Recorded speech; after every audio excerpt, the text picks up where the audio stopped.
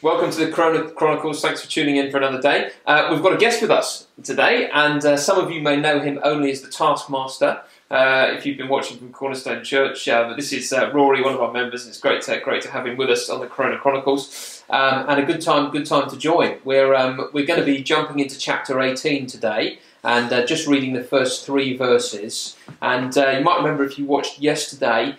We were thinking about these evil forces, Babylon and the beast, and although they presented a unified front, actually in the end, because they're fundamentally selfish and opposed to God, they end up ripping each other to pieces, because a house divided against itself cannot stand.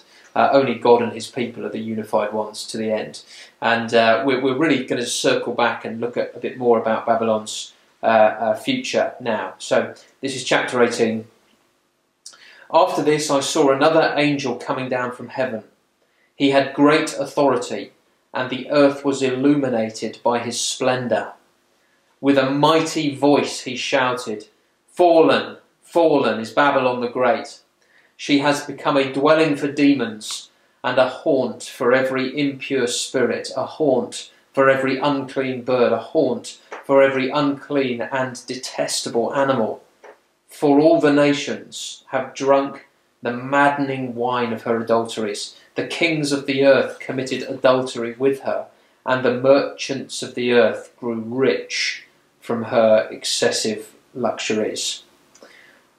So here we are thinking about the fall of Babylon again. And what strikes you about it, mate? What do you reckon? I mean, it's quite a stark sort of condemning of Babylon the Great, right? Fallen is Babylon the Great, and I sort of get this picture when I read that, for like a city that's sort of experienced great violence or great sort of war or bombing or something like that. You always sort of after that, the aftermath is always sort of a desolate, broken place, and you've got rocks and rubble all over the place, and there's birds scavenging for things and wild animals looking for things, and it feels like that this once great city, this once great nation, as good as it once was, now is just totally desolate. Absolutely, and it's amazing that those, you're right, those old war-torn cities, because you see some buildings there that at one time, you can even see it in old photos, looked extremely grand. And who would have been hanging out there? Well, only the most senior politicians and military generals and important people. And yet now, you pay 10 quid as a tourist and you go and look round it. It's a haunt, isn't it? A shadow of what it once was. And Babylon has become like a haunted house. Everything that is unclean. I mean, that's really repeated here, isn't it? A haunt for every impure spirit, a haunt for every unclean bird, a haunt for every detestable animal. Basically, all that is shameful and unclean and against God has now made its home in this once prosperous place. And in verse 3, we're told why that's the future.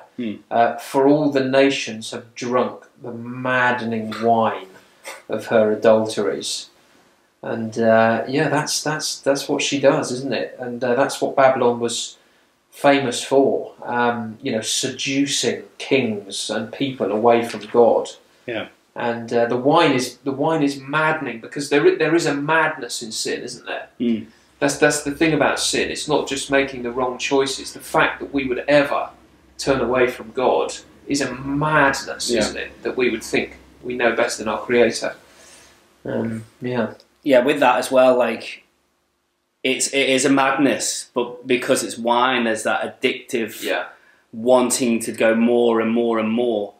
And I think this is what happens. Great nations, they think they're so good, they think they're great, they're so proud in who they are, and they think they can do whatever they want, and they indulge, and they feel untouchable because of, and I guess that's what wine does to you. You feel like you could do anything in the world, but actually that will always come to your ruin. The addictions of wine, even just an alcoholic, they feel invincible, but actually often that comes to their ruin. You think about those young men who climb up buildings because they're drunk and jump because they can do anything. Well, it's madness. Well, the maddening wine of the people that drink of the Babylon the Great. Well, that will come to their ruin, and the hauntedness of it all shows that ruin.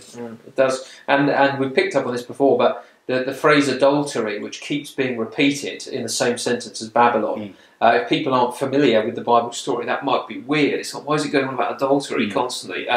But it's kind of one of the most horrible descriptions of sin, isn't it? There's a betrayal of your lover, your creator, and you trade him in for a wildly inferior lover, a different God, a different way of living.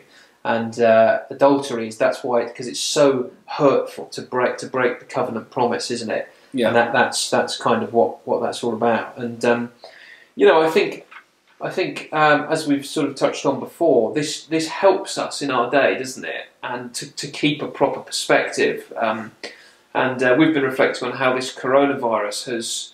One of the things it's done is begun to show that our institutions, which look impenetrable most of the time, actually all it takes is one fish market in the middle of China. Something happens, an animal is handled, and the world is beginning to come down. The people I was hearing on the radio this morning, the Bank of England, I think it was, are saying that this is the worst financial for hundreds of years by a little virus that you can't even see with the naked eye, and so that reminds us. Let's just be careful before we think this is the secure place to trust. And we've seen that pattern throughout history. That these sort of great nations and these great empires come up and they think that they're going to last forever, and then suddenly they're gone. We could talk about Alexander the Great, who dies by a very simple thing, or the Roman Empire looked like it was going to last forever, but didn't last forever. It collapsed. You think about even the Nazis with Hitler, and this was meant to be the 1,000-year nation or empire, and in 13 years Hitler's committed suicide and it's no more.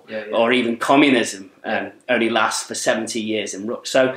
So all these nations always collapse, and it's the same for the ones that are going on now. And so our Western civilization, our Western cultures think they're invincible, and this coronavirus is saying, no, you're not. And actually this will collapse like all others. And I think it's all just a pointing towards the final days. They're all just a shadow, a pointer towards the day when all nations and empires will be no more, and they will come to be judged for God's kingdom to be made apparent. And as Christians, if we don't learn from that, we're fools, aren't we? It's why the great hymn, on Christ, the solid rock I stand, all other ground is sinking sand. That's what this is trying to show, isn't it? And in tomorrow's episode, we're going to have a think about what specifically the church are called to do in light of what's going to happen to Babylon.